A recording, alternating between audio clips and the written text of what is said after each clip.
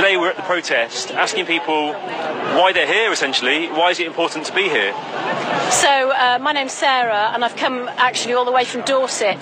This is how passionate I feel about this. I've been to all the marches in London, and my husband is actually a vicar in the Church of England, so I'm a Christian, and I believe that we're in a battle, a massive, massive battle. And this isn't a battle about the north or the south, or about whether you're left or right politically. It's not a battle about land. This is actually a battle for the mind. This is the greatest battle that you're ever going to be in, and this has been going on since time began. And what people are seeing is now the battle between good and evil, between Satan and the devil. And it's actually written about in the Bible. All of what's happening now is prophesied in the Bible. And I did a big preach at our church on Sunday evening, in fact, that is on the internet. And Anna de Besserier, the lawyer, actually heard it, and she phoned me up saying, I was absolutely blown away by your talk. Would you consider speaking in York on Saturday?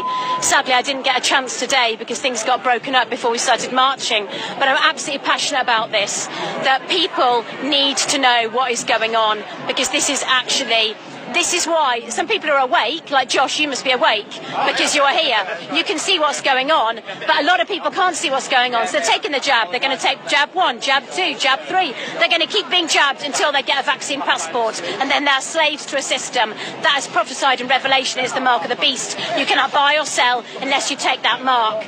And it is going to be a chip. It's on the www.gov.uk website in their human augmentation plan. So this is what I'm trying to awaken people to. And our greatest, it says in the Bible in Ephesians 6, we are in a battle now, not of flesh and blood, but against the spiritual darkness of domain. This is against, this is a spiritual battle. And so you put on the full armour of God, and that armour is praying. If people pray, anyone can do it, whether atheist, agnostic, anyone can pray, and we need the sword of truth and the spirit of truth to get out, and that's why I came up today. Awesome. Well, thanks so much. I really appreciate that answer. Thanks so much. Can I ask one extra question? Can I ask an extra question? It's like a lot of people, when I speak to people about this kind of thing, they say, look, we need to have the vaccine to protect people, we need to do this, we need to do that. Now, isn't it right that if a vulnerable person's had the vaccine, shouldn't they be safe? Should it be required that everyone else has a vaccine to protect them? Like, what's going on that in that respect?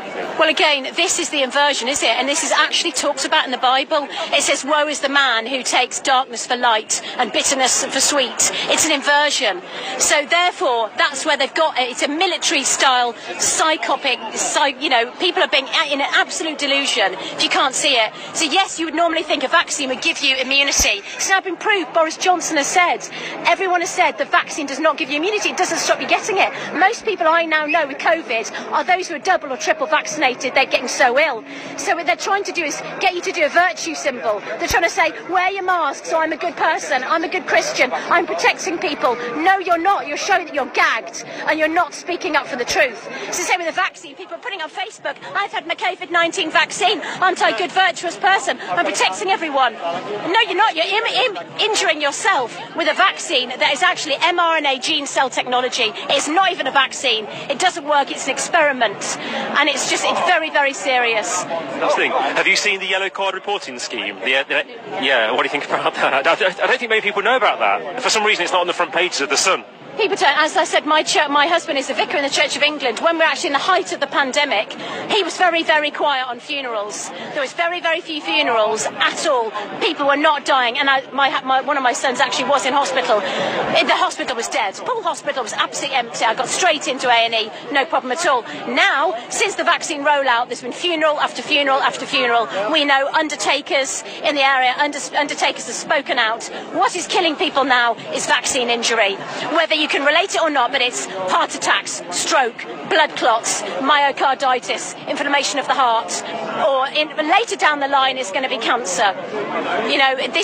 My husband is getting call after call of, can you do another funeral? Can you do another funeral? It's really tragic, and we need to prepare people spiritually. That's my goal, is to try and awaken people and comfort those who are mourning, and comfort those when they realise that they've been lied to and they've been duped.